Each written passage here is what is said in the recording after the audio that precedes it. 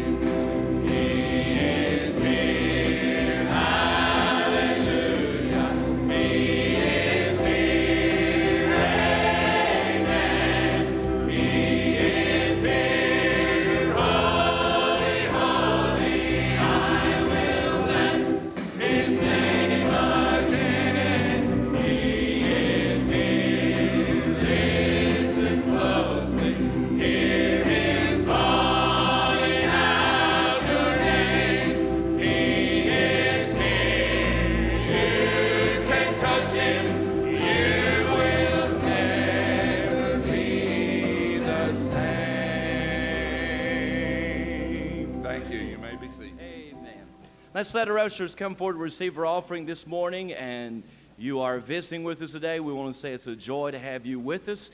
And if you received a packet a moment ago, there's a guest card on the inside. If you would take just a moment and fill that out and drop it in an offering plate, we'd appreciate it so much. As I said a while ago, we want to get to know you, and we want you to get to know us, and we'll be getting you some information about the church. And so if you'll take a moment and fill that card out, we'd appreciate it so much. I want you to add a couple of names to your prayer list. Check your bulletin each week for those in the hospital. But the couple we want to add to the prayer list this morning, Roy Phepps. His stepmother passed away. The funeral is tomorrow in South Pittsburgh, so I want to remember Roy and all the family. And then Tom was sharing with Melvin, Derryberry is a good friend of us, and he is at Erlanger Hospital. If you'll add his name to the list, we'd appreciate it so much. And then tonight, or this afternoon, I need some of the ladies that will help me.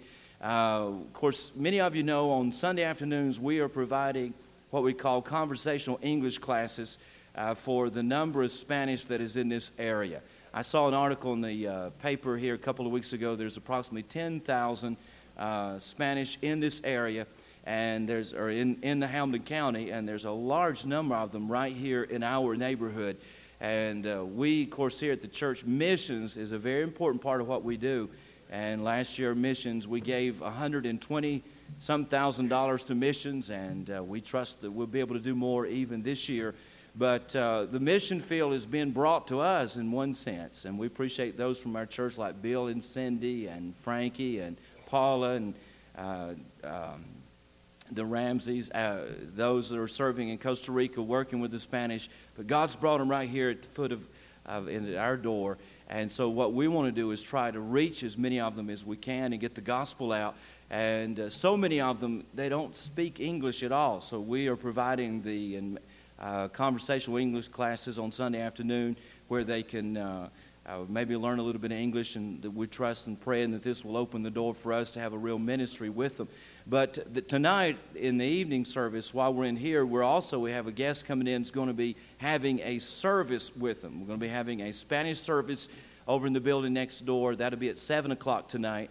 And what we want to do and need several of you ladies to do is maybe fix some sandwiches and some desserts or something like that, and bring those by as you come into church tonight so that we can maybe have a little meal for them. We had one service for them a few weeks ago, and we had 75 in that service. And so we're going to have another service tonight, and we have a Spanish pastor that's going to be speaking to them. So we want to let them know that we love them, and we want to pray for them. But how many ladies can just fix me up some sandwiches, bologna and cheese and maters and all that kind of stuff like that, and bring those by as you come to evening service? Will you ladies, if you'll help me with that, stick your hands up there. Will you do that? There's 1, 2. We need a bunch of them.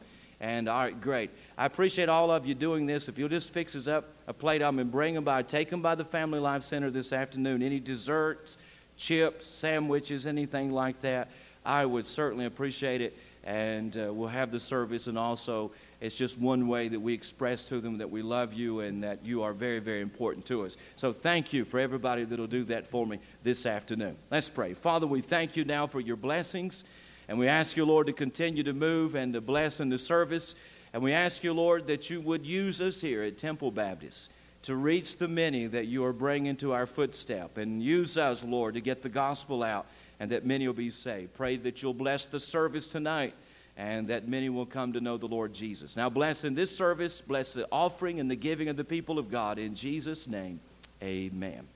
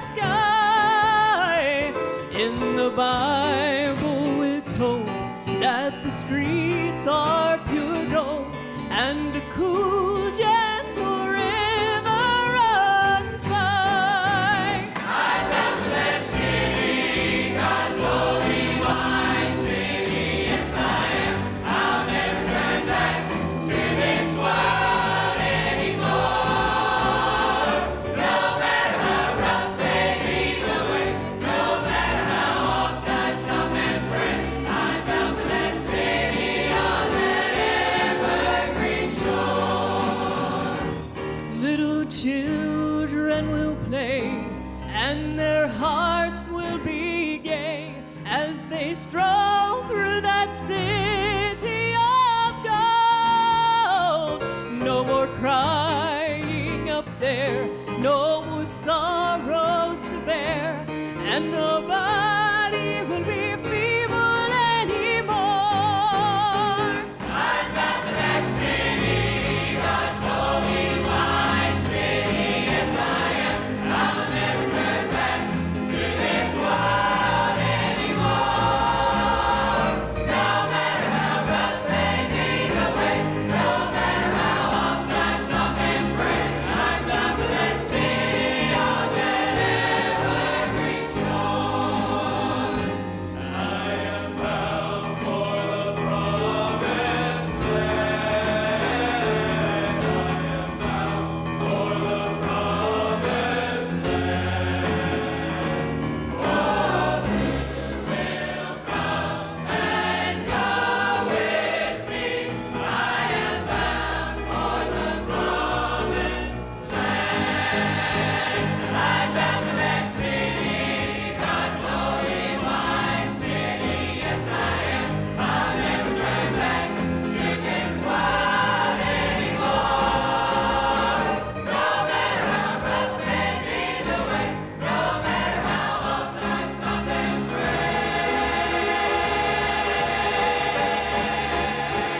I'm bound for that city. I'm bound for that city. I'm bound for that city on that evergreen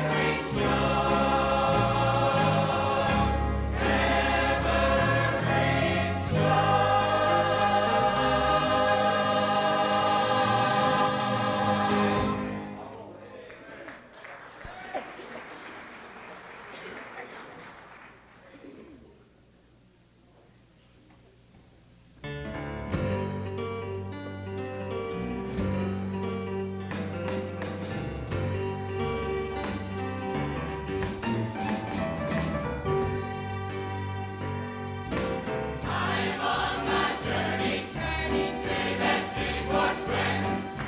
And my faith in the love of God, I surely will integrate. With some glad tomorrow, with the saints I'll stand. I'll put on a crown and walk around all over God's promised land. Oh, glory, what a wonderful day. I'll join the song of the loved ones from while the ages roll away. When I get to heaven, on that beautiful strand, I'll put on a crown and walk around all over God's promised land.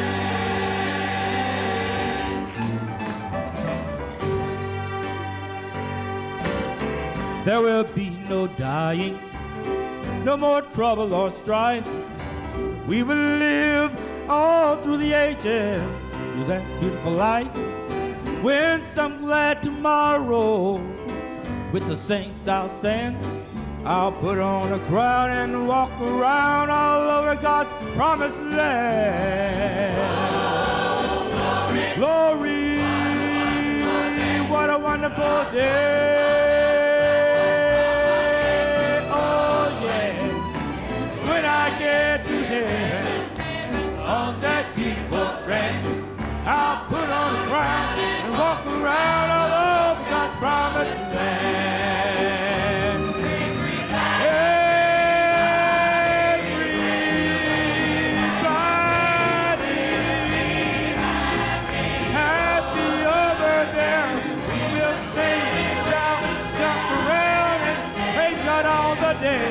Everybody will be happy all the day. Oh, glory, what a wonderful day. Oh, yeah, when I get to heaven, on that beautiful strand, I'll put on a crown and walk around all over God's promised land. I'll put on a crown and walk around all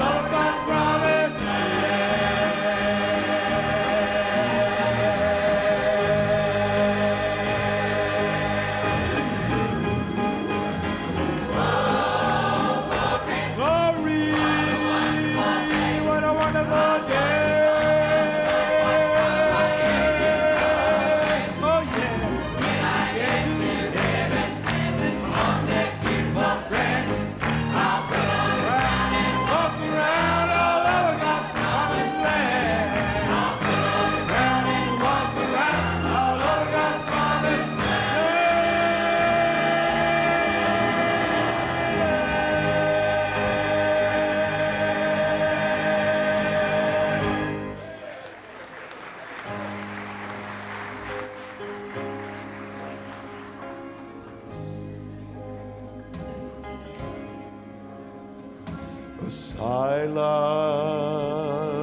fills the city of light. The armies of angels with all of their might are patiently waiting to gather his bride. He's coming to take me home. The bells in the tower, they no longer ring. Heaven's choir stands silent. They're waiting to sing. Everything's ready for the bride and the king. He's coming to take me home. There'll be no peace when he leaves the Father's side.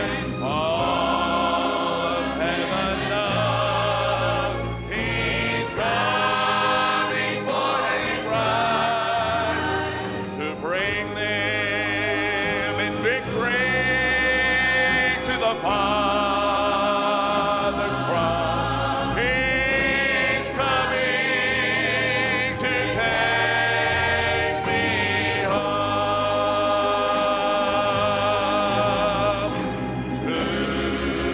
Tombstones tremble from a stirring in the ground.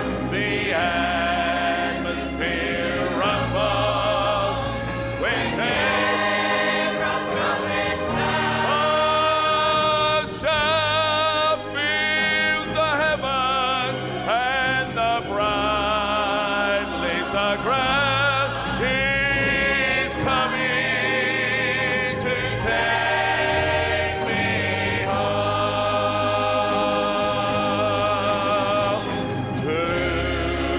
Tombstones tremble from a stirring in the ground. The atmosphere rumbles when Gabriel's trumpet sounds. A shout fills the heavens, and the bride leaves the ground. He's coming to take me home. He's coming to take me home.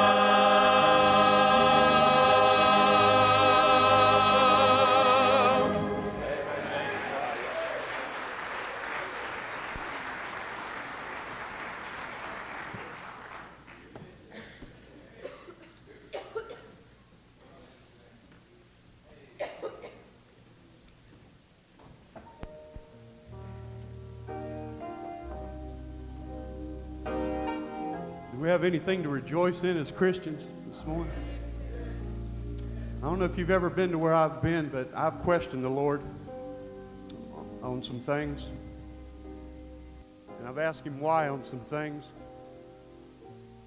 But you know, Isaiah says his thoughts are not our thoughts, and his ways are not our ways. And down the road, I knew that it was for my good and for his glory. And we make a lot of mistakes in this world, but let me tell you one thing we can rejoice in: God makes no mistakes. Listen to the words of this song, "Oh, Rejoice in the Lord." God never moves without purpose or plan. When trying his servant and molding a man, Give thanks to the Lord, though your testing seems long. In darkness he giveth a song. Oh, rejoice in the Lord. He makes no mistakes. He knoweth the end of each path that I take. For when I am tried and purified,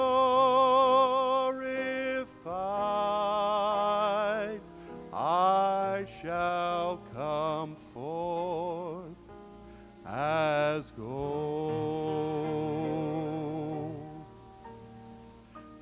I could not see through the shadows ahead, so I looked at the cross of my Savior instead, and I bowed to the will of the Master that day.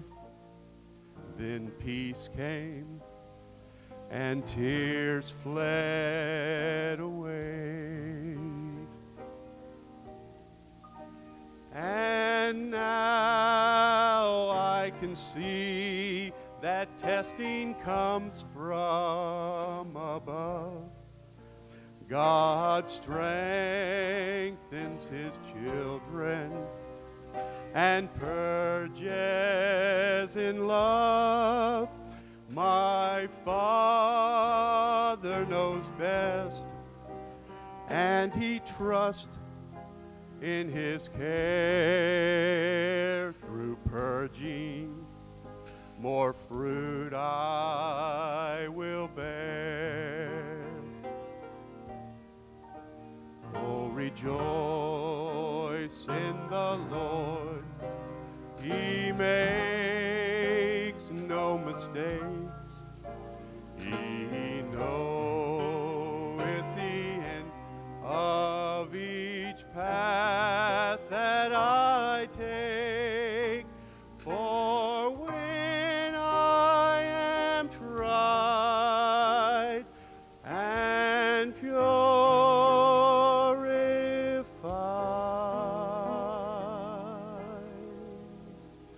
I shall come forth as gold.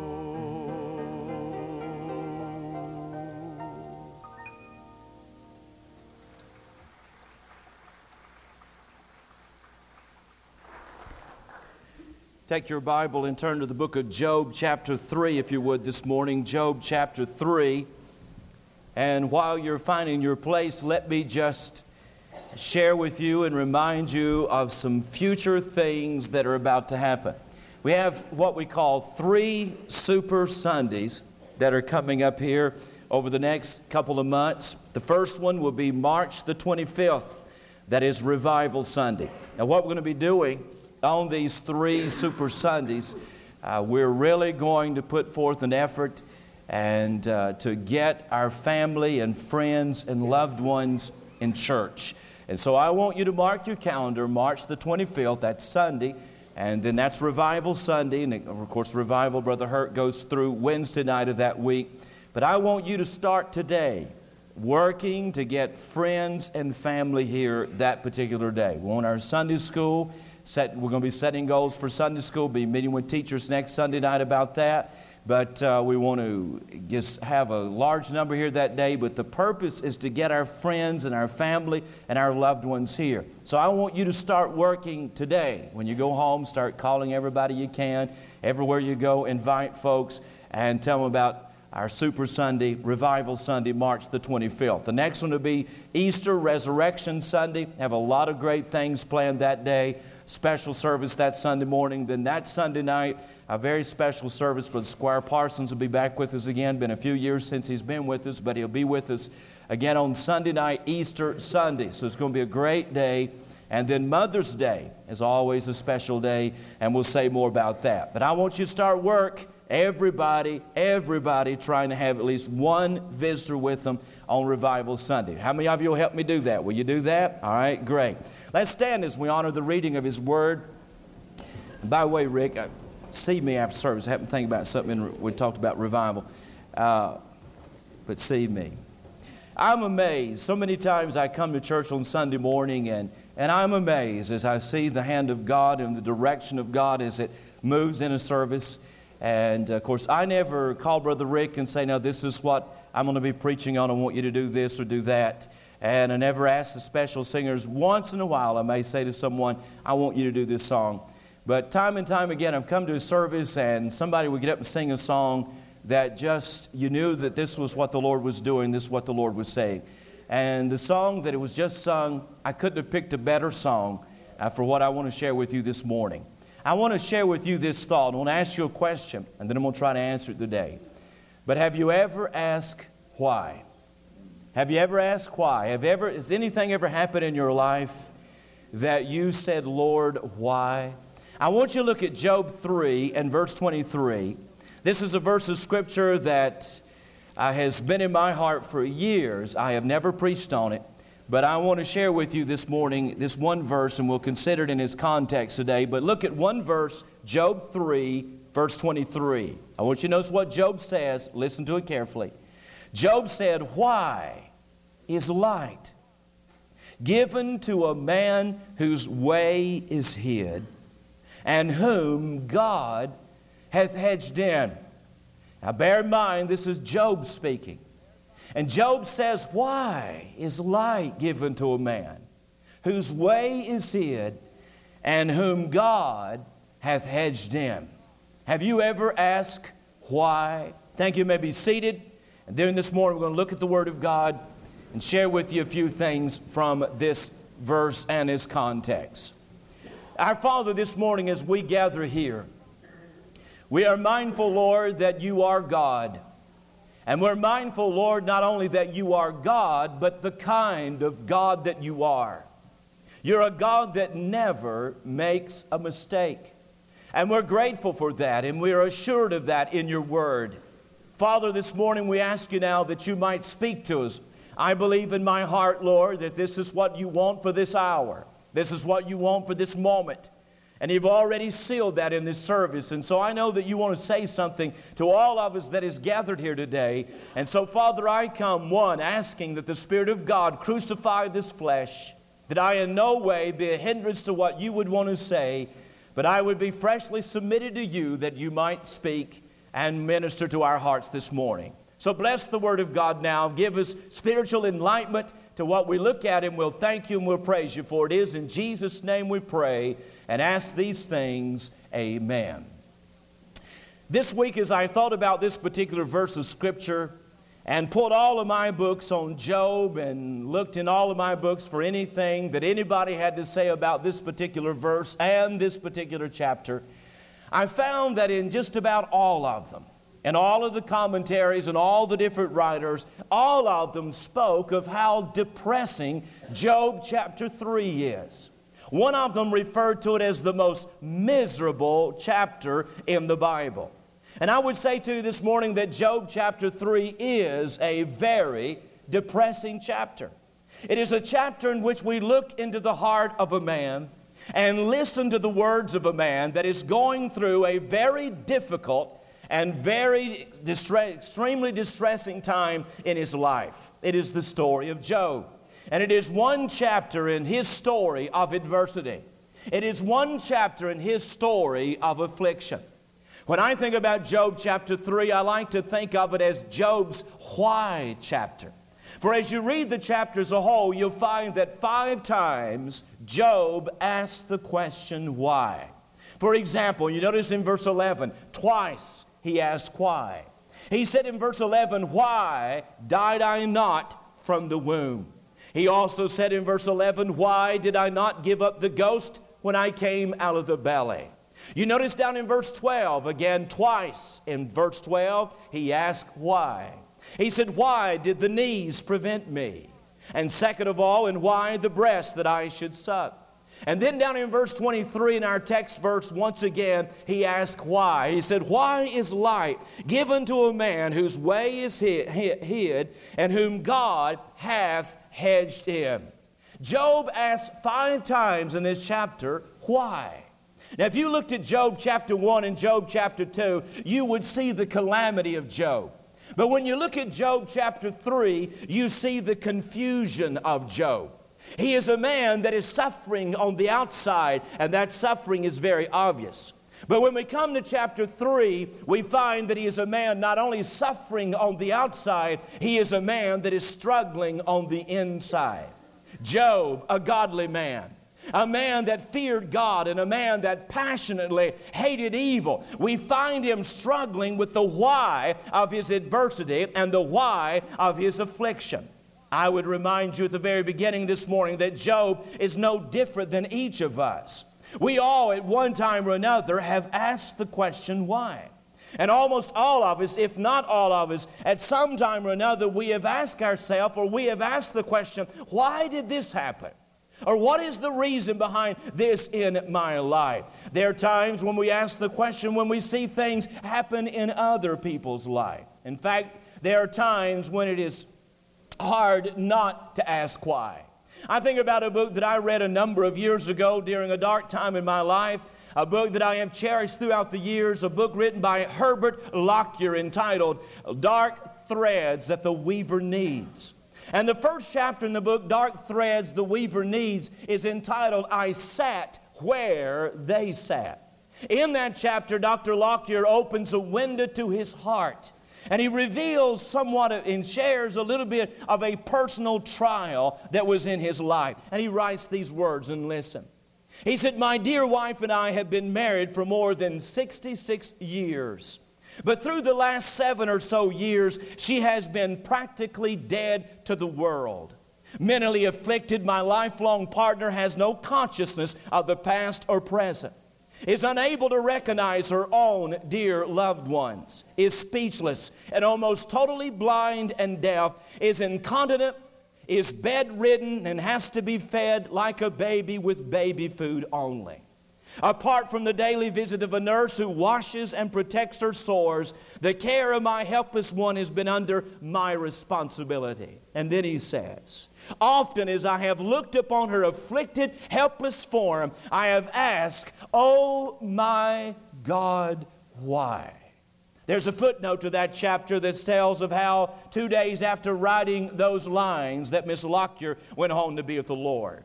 But it may be there's someone today in a similar situation or has been in a similar situation where you ask the question, why? Oh my God, why? I do not feel that Dr. Lockyer was alone in asking why. I do not feel that he was all by himself. For again, almost all of us, if not all of us, we have asked the question why. Job asked the question why.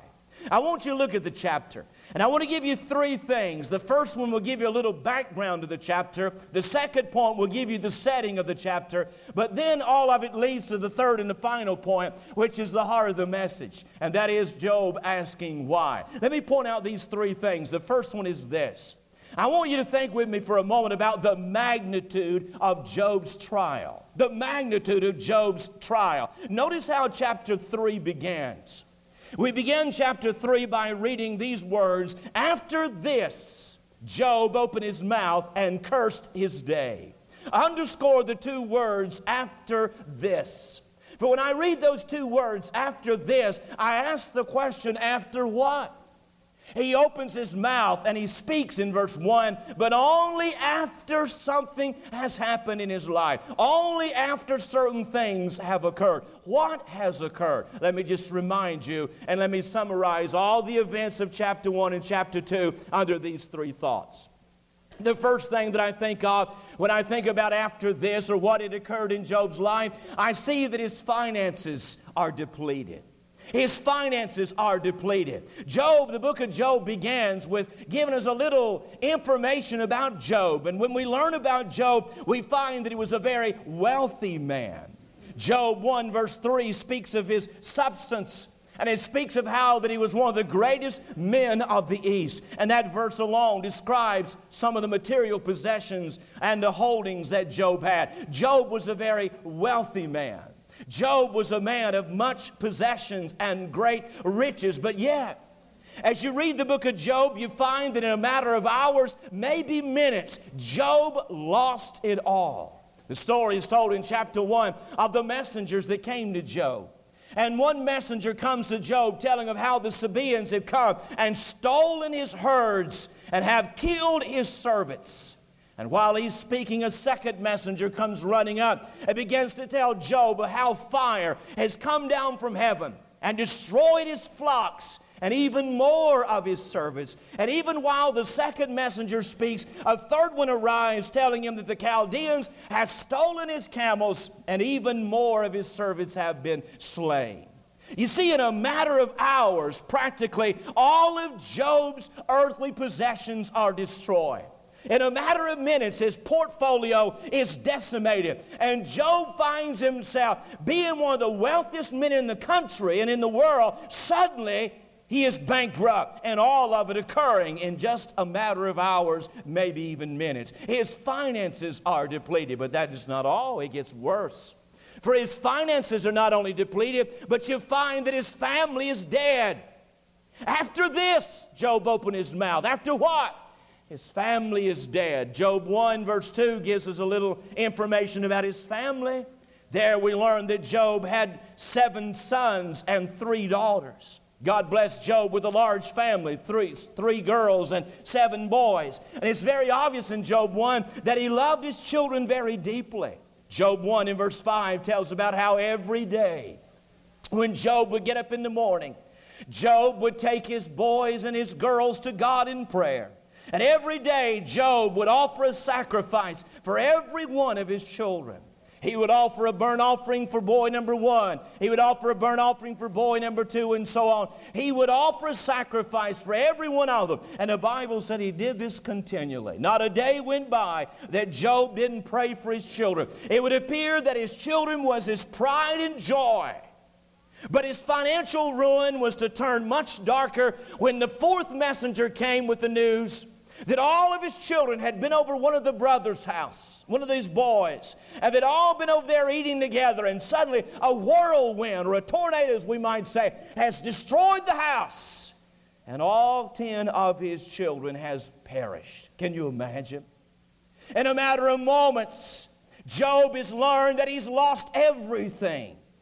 In a matter of moments, Job has learned that he is now a bankrupt man. And then to top it all off, he has now learned that his family has perished, that all of his children are dead. There is his finances that are depleted and his family that is dead, but it doesn't even stop there. You find in Job 2 verse 7 that his flesh was diseased.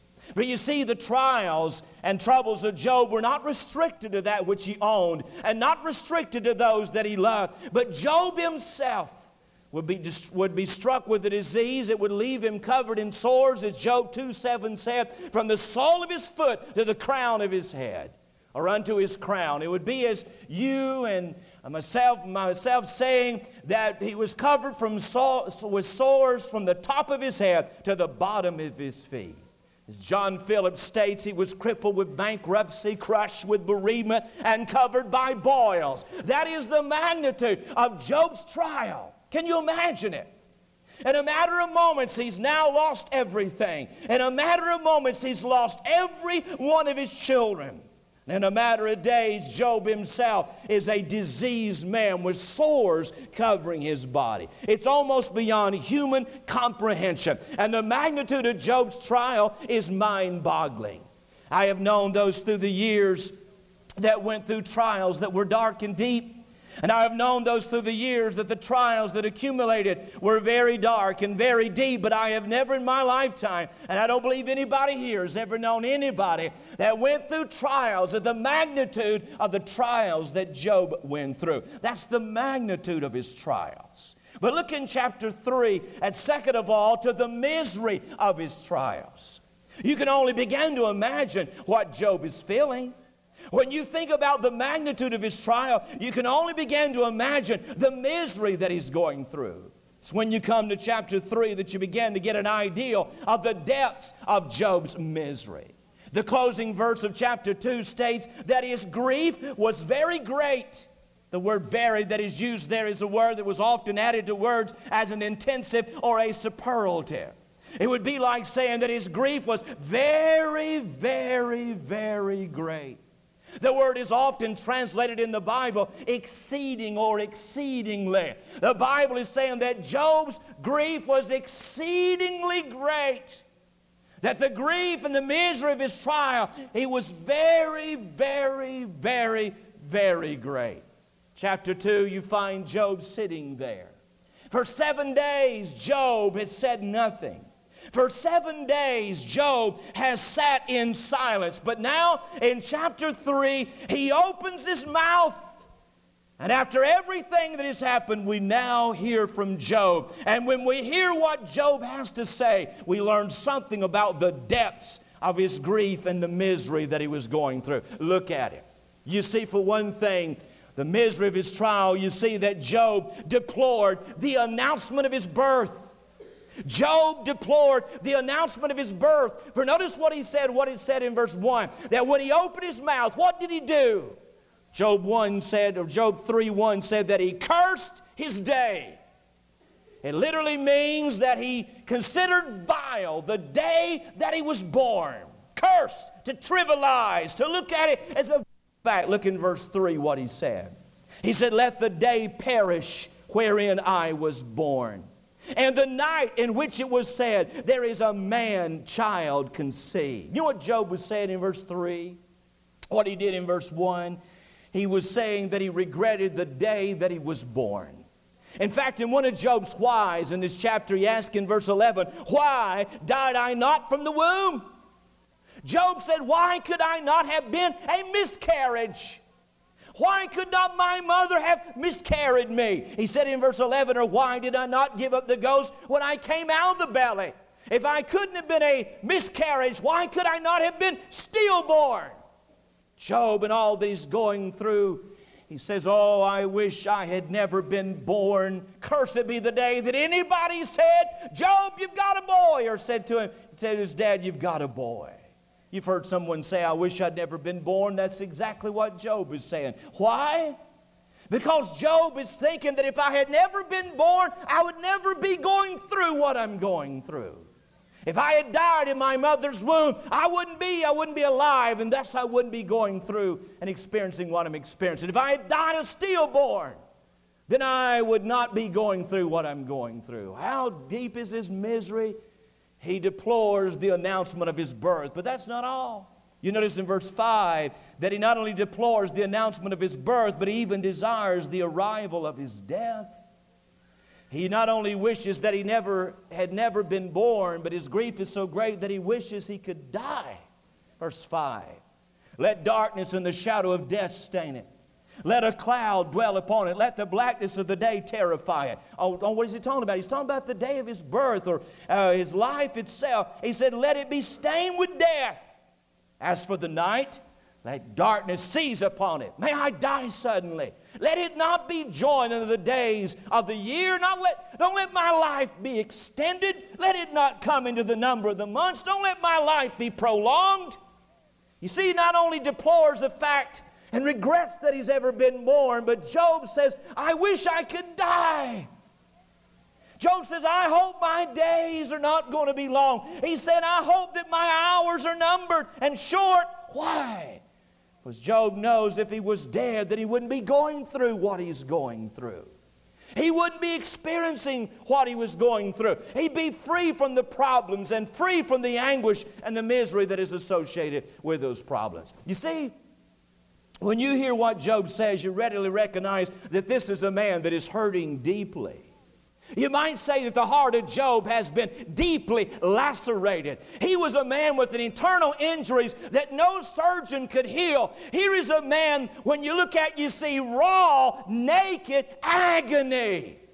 A man that wishes I had never been born. I wish I could die. He's in such misery and such anguish. I think of Martha Snell Nicholson's poem entitled Guest, and the first half of it.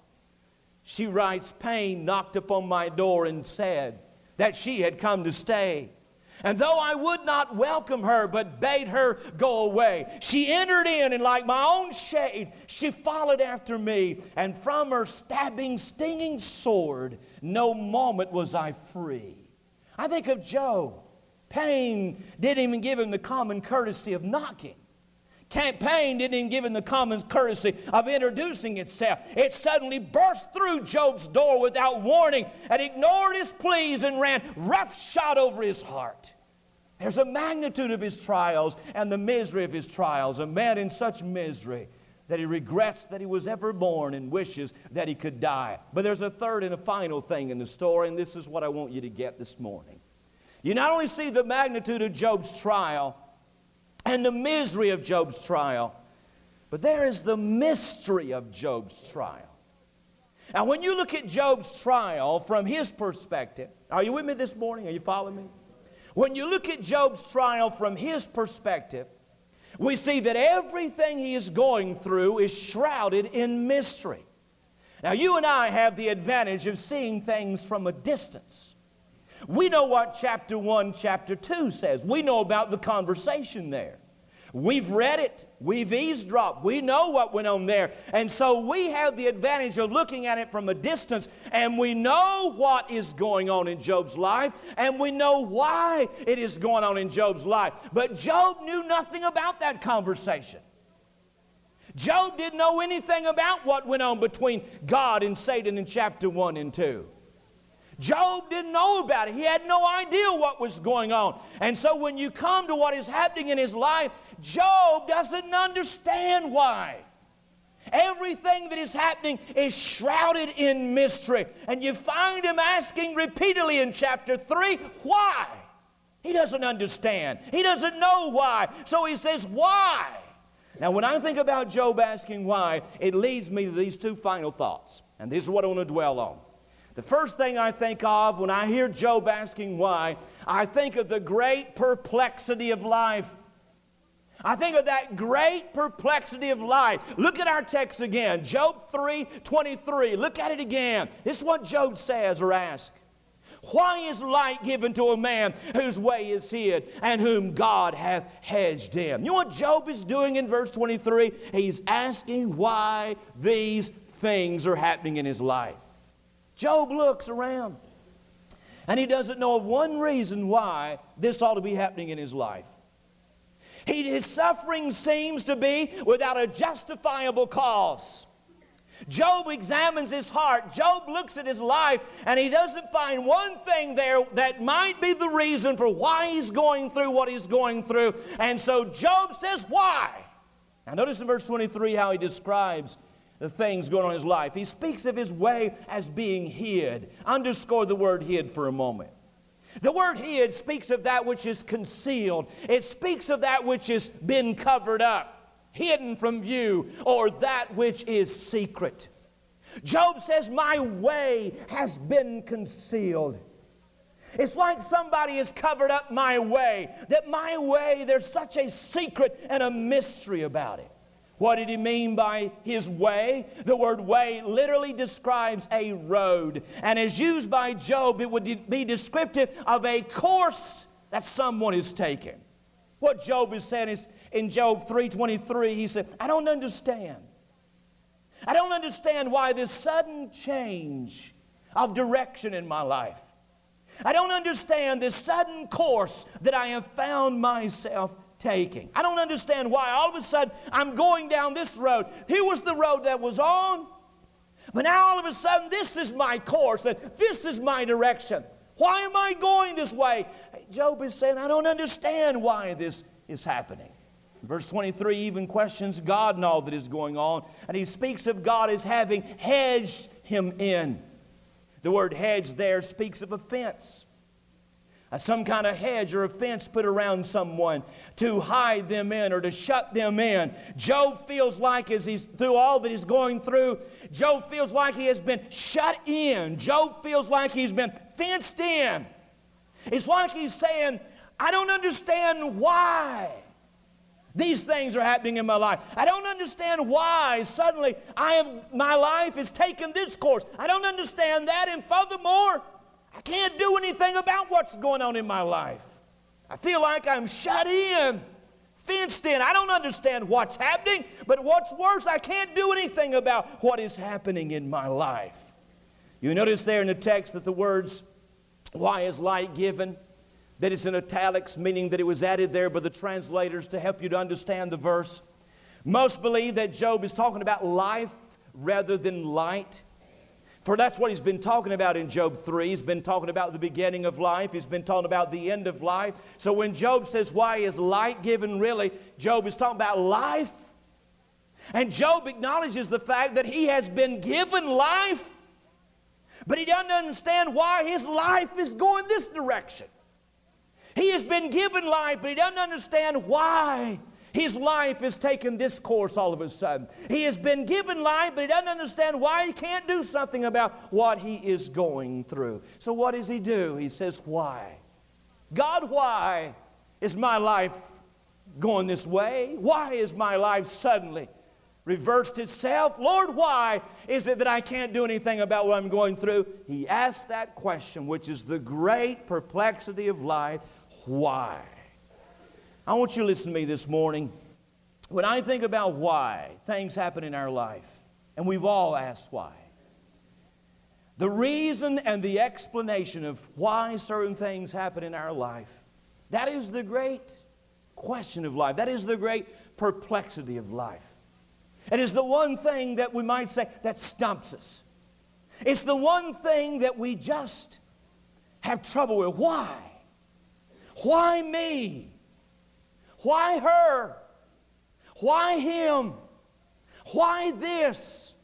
Why that? Why now? It's that perplexity, that great question of life. It's February the 15th in 1947. An Avianca airline flight bound for Quito, Ecuador, crashed into the 14,000-foot high towering peak of El Tablazo. And then it dropped, a flaming mass of metal, into a ravine far below. None of the passengers on that DC-4 ever knew what happened. All of them died instantly. One of the passengers was a young man by the name of Glenn Chambers from New York. And he was on his way to begin a ministry with the Voice of the Andes. Before Glenn left the Miami airport earlier that day, he had hurriedly wrote a note to his mom on a piece of paper that he had picked up off the floor of the terminal. And he picked that paper up, and that piece of paper had once been an advertisement with the single word, why, across the center. And between the mailing and the delivery of that note, Glenn Chambers was killed. And when that letter arrived, there staring up at his mom was the haunting question, why? I don't think there is a question so tormenting as why. It is the question that is asked by the wife who learns of her husband's tragic death. It is the question that is asked by the parent who hears that dreaded diagnosis, it's leukemia or spinal meningitis. It is that question that is asked by a young mother with precious little children who has just learned that she has terminal cancer. It's a question that is asked by the struggling father who has children to rear and he loses his job on Friday. It is a question that is asked by children who lose a parent in an accident or lose a parent to some disease. It is the question that is asked by a close friend of one who commits suicide. It is that one great perplexity in life. Why? Why him? Why her? Why me? Why this? Why that? Why now? If there's been one question that I've been asked down through the years as a pastor, one question that's been asked the most, it would have to be the question, why? I've been asked that question 2 or 3 times already this week. And someone would say to me, but Brother Ken, why? Why? And if there was a question that I wish that I had an answer to for every time that it was asked, it would be that one question. But time and time again, I've had to look him in the eyes and say to someone that was wondering, and all I could say was, I don't know. You see, the reason why things happen is that great perplexity in life. Why? We just don't know sometimes. Job's way was hidden and concealed. He didn't know why he was going through all that he was going through. And you know why I find it interesting? As I read the book of Job, I don't find anywhere in Job that God ever explained to him what he went through. Why? We know the end of the book, and you go to the end of the book of Job, and you read about it, and God blessed Job, blessed Job, and he doubled all that he had lost and gave him back more than he ever had. But you don't read anywhere where God ever explained to Job why he went through what he went through. I think Job knows now. I'm sure somewhere somebody showed him a Bible and said, Job, did you ever read this? And Job said, well, that's what was going on. I can imagine that. I'm sure he found out in heaven one day, but during his life, Job at this time in Job 3, he has no idea what is happening. And it would seem that in his lifetime, he never had an understanding of what happened, only till he got home. Simple truth is we don't always know why. And the simple truth is we may never know why in this life. Why it happens, we may not know, and we may never know why it happened. But I want you to get this. If I would call the question why the great perplexity of life, then when I want you to understand something about the great promise for life. I want you to get this. If you have questions, are you listening to me? How many of you got your Bibles this morning? Did you hold them up? If you got questions, right here's the place to look for answers. Right here's the place. Washington's not the place to look for answers. And all the other places are not the place to look for answers. Right here's the place to look for answers to the questions of life. And when you look in the Bible and you search the Word of God as to why things happen, I find there are times that the Bible gives us ideals. And the Bible helps us to understand that sometimes things happen for certain reasons. For example, I find as I study the Bible and read the Word of God that I find that sometimes, not all the time, but sometimes trials are God's way of molding us and shaping us into what He wants us to be. I think about a blacksmith I read about by the name of John who had been saved from a terrible life of sin. And one day this town businessman stopped by to check on a spring that John was making for his wagon. And this businessman had observed the change in John from a local troublemaker to a regular church attender. And as he stood there, he said to him, John, it seems to me that you've had nothing but trouble since you started going to that church over there. I thought when you started going to church and thinking about that God you talk about all the time, you'd have things easy. John, why is it that God lets you have so many troubles and trials? Oh, John looked up from a piece of steel he'd been pounding, and he said, you see this piece of steel? Before I can use it, I have to heat it red hot in the fire. And then I push it in the cold water where it sputters and cools. And if I can find it can take a temper, I'll heat it up red hot again. And then I hammer and bend it and shape it. And after a while, this piece of steel will be tempered just right to be a spring for your wagon.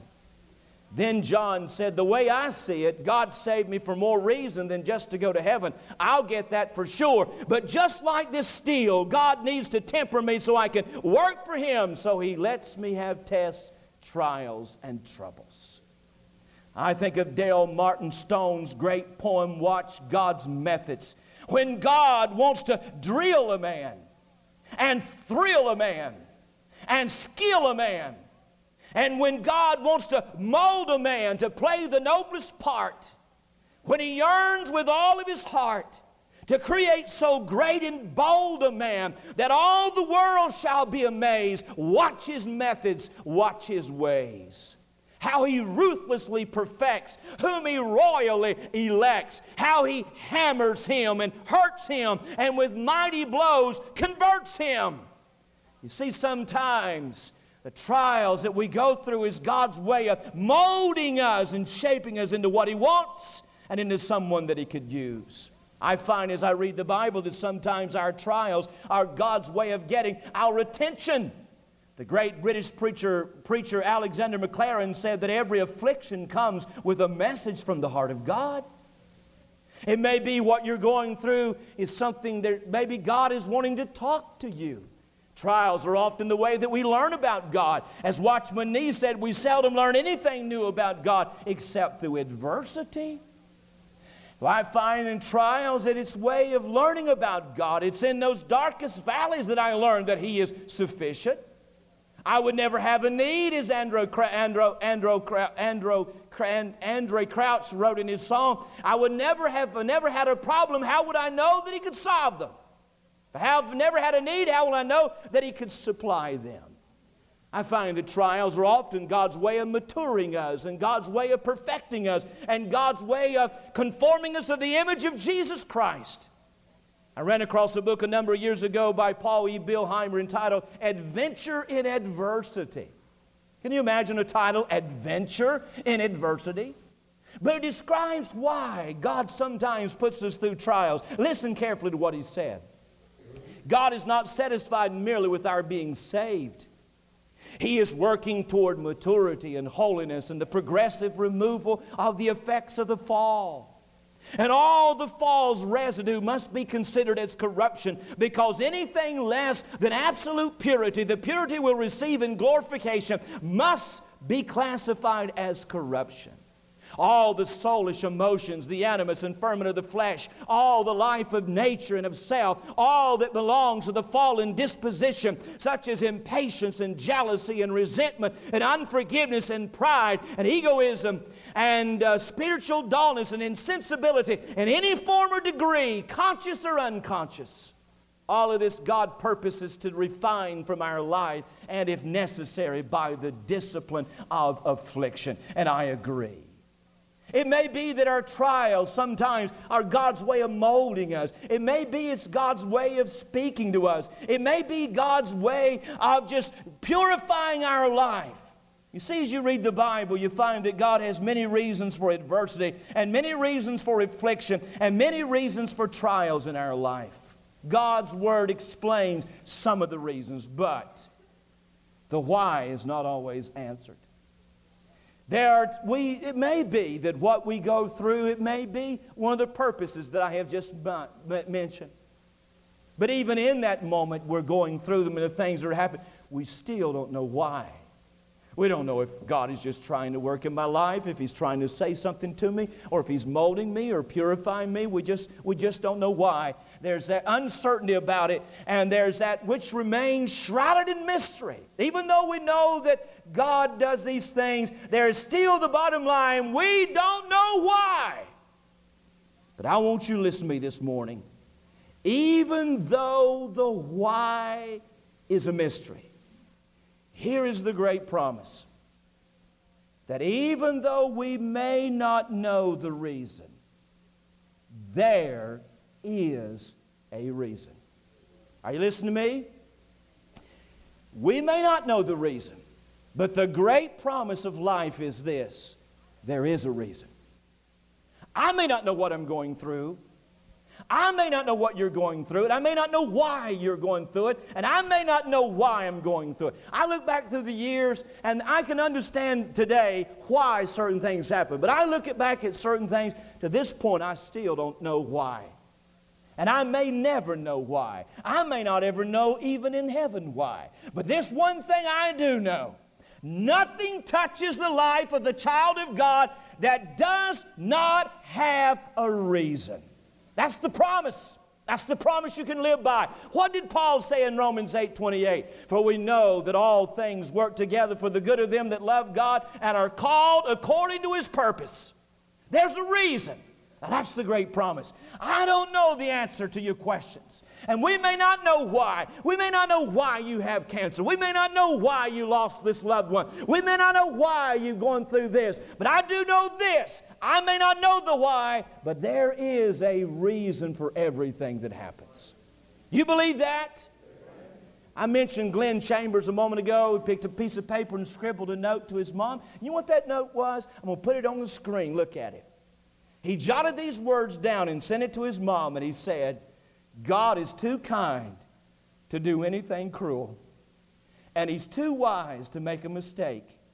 And he's too deep to explain himself. I may not know why, but here's the assurance and the strength that I find that no matter what happens, there is a reason. There is a reason. There is a reason. I may not always be able to trace him, but there'll never be a moment that I can't trust him. There is a reason.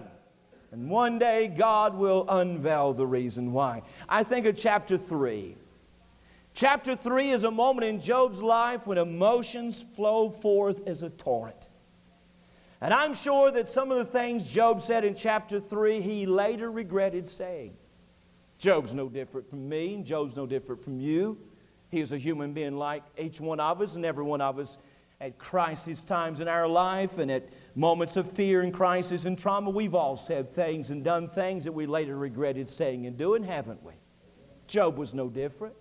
It was that moment that all of a sudden, 7 days he hadn't said anything, all of a sudden it's like a breaking point, and Job's emotions come flowing out, and he says some things that, again, I'm sure he regretted. But I want to say this more. Don't judge Job by what he said in chapter 3. Don't judge Job by how he acted in chapter. Don't judge Job that he's a man. You say, oh, he's a spiritual giant. He should have knew better. He should have known better. No. You may find yourself somewhere like that one day. So don't judge Job by chapter 3. I want you to judge Job by chapter 13. Look at Job 13, verse 15. Here it is on the screen. What did Job say a little bit later? Job kind of gets his bearings. Once that moment of emotions come out, and he has that moment that he struggles in his heart. And then as his heart begins to settle down and his time begins to pass, this is what Job said. Though he slay me, yet will I trust him. Listen to me. There may be an answer forthcoming to your asking why. In time, you may know the reason why. Then again, you may never know the why. But I'll say to you this morning, regardless, whether you ever know or if you do know what the reason is, you can always trust God. For there is a reason. Dale, would you come back and sing that again? There is a reason. You remember that. He's going to sing this song. And there may be some of you this morning going through things in your life, struggling with this and struggling with that. And I wish this morning I could have got up here and said, I just want you to know, I know what you're going through, and I'm going to tell you why you're going through it. I wish I could tell you that, but I can't tell you that. But I can tell you this. I can tell you there is a reason. There is a reason. There's a reason for anything that happens in our life. My times are in His hand. He is God. And again, I may not know why, but all I can do and what I must do is trust God, knowing that there is a reason. Maybe what you need to do this morning, there may be someone, first of all, in this building today that's never been saved. I'm going to tell you something. If you've never been saved, you are missing the greatest relationship you can ever have in life. Isn't it wonderful to have a God that will be with you in every storm and every trial? Isn't it wonderful to be able to say that God is my Father, and no matter what I'm going through, I can trust Him, I can talk to Him and lean on Him? You know how you come into a relationship like that? By trusting Jesus Christ as your personal Savior. And we sing in just a moment, there may be some in this building today that are not saved. I want you to get up out of your seat, walk down here. There'll be someone to meet you. We'll take the Bible and show you how you can know Jesus Christ as your personal Savior. You can leave this building today saying, I know that heaven is my home, that my sins are gone. You can do that today, and I want you to do that. There may be those today in the building, God is leading you to become a part of this fellowship. And this is where God wants you to serve, and this is where God wants you and your family to be. You come, take a seat on the front row. We'll get the information that we need for you, from you, to be a member here. You come if God is leading you here. But there may be some of you here today that what you just need to do is come and say, Dear God, I don't know why, but I'm going to trust you. For Lord, I may not know the reason. You may show me the reason down the road. I may know the reason one of these days. It may be in heaven before I'll know the reason. But dear God, I know this. Your word tells me there is a reason. I may not know it, but there is a reason. Therefore, I'm going to trust you. No matter what you do in my life, as Job said, though you slay me, I will trust you. Won't you come this morning and say, Dear God, I want to thank you It's one way to look at your problems and look at your trials and despair over them. Another thing is to come and say, dear God, I want to thank you, not so much for the pain and the hardship that I'm going through, but I want to thank you, Lord, that even in this, there's a reason. And even in this, something is going to come out for my good, and something's going to come out for your glory. Trust Him with it. Will you do that? Trust Him with your problems. Trust Him with your needs. Trust Him with your burdens. As we stand, I want you to come all across the building. God spoke to your heart. Dale's going to sing this song. Our deacons are going to be coming to pray. Terry, Aaron, and others are going to be down here with their Bibles to help you and to pray with you when you come. My wife and others are going to be here. I want you to get up out of your seat and come. I want you to remember now, I want you to remember what Mr. Chambers said to his mom on a little piece of paper. God is too kind to do anything cruel. And He's too wise to make a mistake. And He's too deep to explain Himself. He doesn't have to explain Himself. Just as long as I know there's a reason, that's enough. I can trust Him with that. And as Dale sings, I want you to come, bring your knees, trust the Lord. Do like Job. I'll trust the Lord today. Bring your questions and your whys. Trust the Lord. There is a reason. I assure you, there is a reason. No matter what, no matter why, there is a reason. As we sing, just trust the Lord with your questions, and trust the Lord with your storms, and trust the Lord with your burdens, and trust the Lord with what you're going through. That God makes no mistake. He's too wise and too good to do anything cruel to you, and too wise to make a mistake in your life. So trust in the Lord. Sing it, come. Rejoice in the Lord. Oh, yes. He Makes no mistake. Isn't that wonderful? Isn't that great? Yes, He does. My way may be hid, but He knows. It's not concealed to God. Oh, yes. Oh, yes. Tell it to the Lord. Take it to the Lord. When you ask why, you can trust the Lord if there is no obvious answer. As we sing, come, as Dale sings. Do like these. Come, trust the Lord. I will trust in the Lord.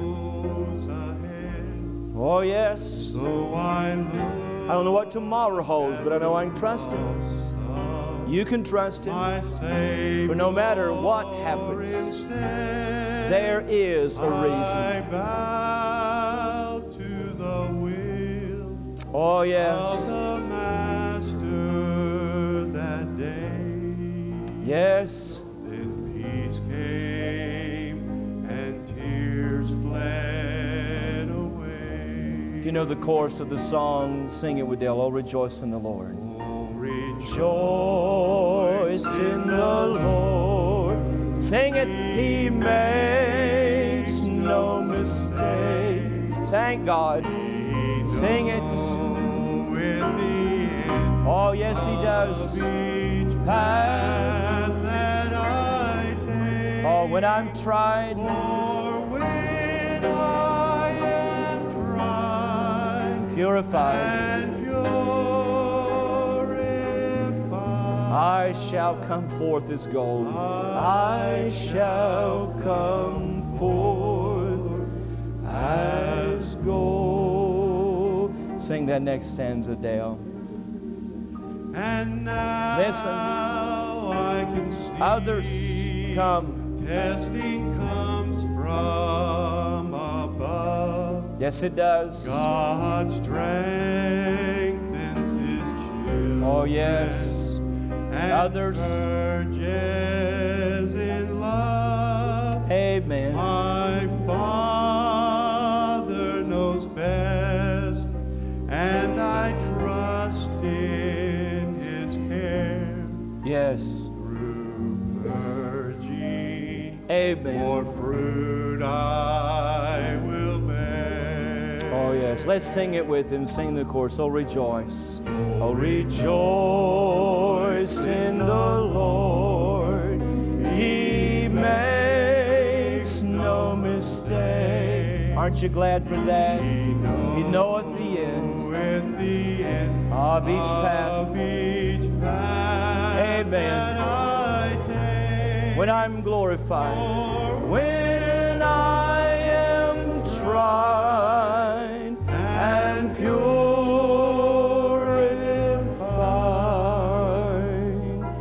I shall come forth as gold. Now let's bow our heads. We're going to be going in just a moment. Our Father, this morning, in the name of Jesus Christ, we want to thank you for a couple of things. One, we want to thank you for the examples you've given us in the Bible. Human beings like ourselves. Father, we see Job and we see the struggles of Job, though the measure of our trials may not be anything to his. But yet, it encourages us and comforts us to know that he reacted to things much like we react to things. This is so part of us, Lord, that's human.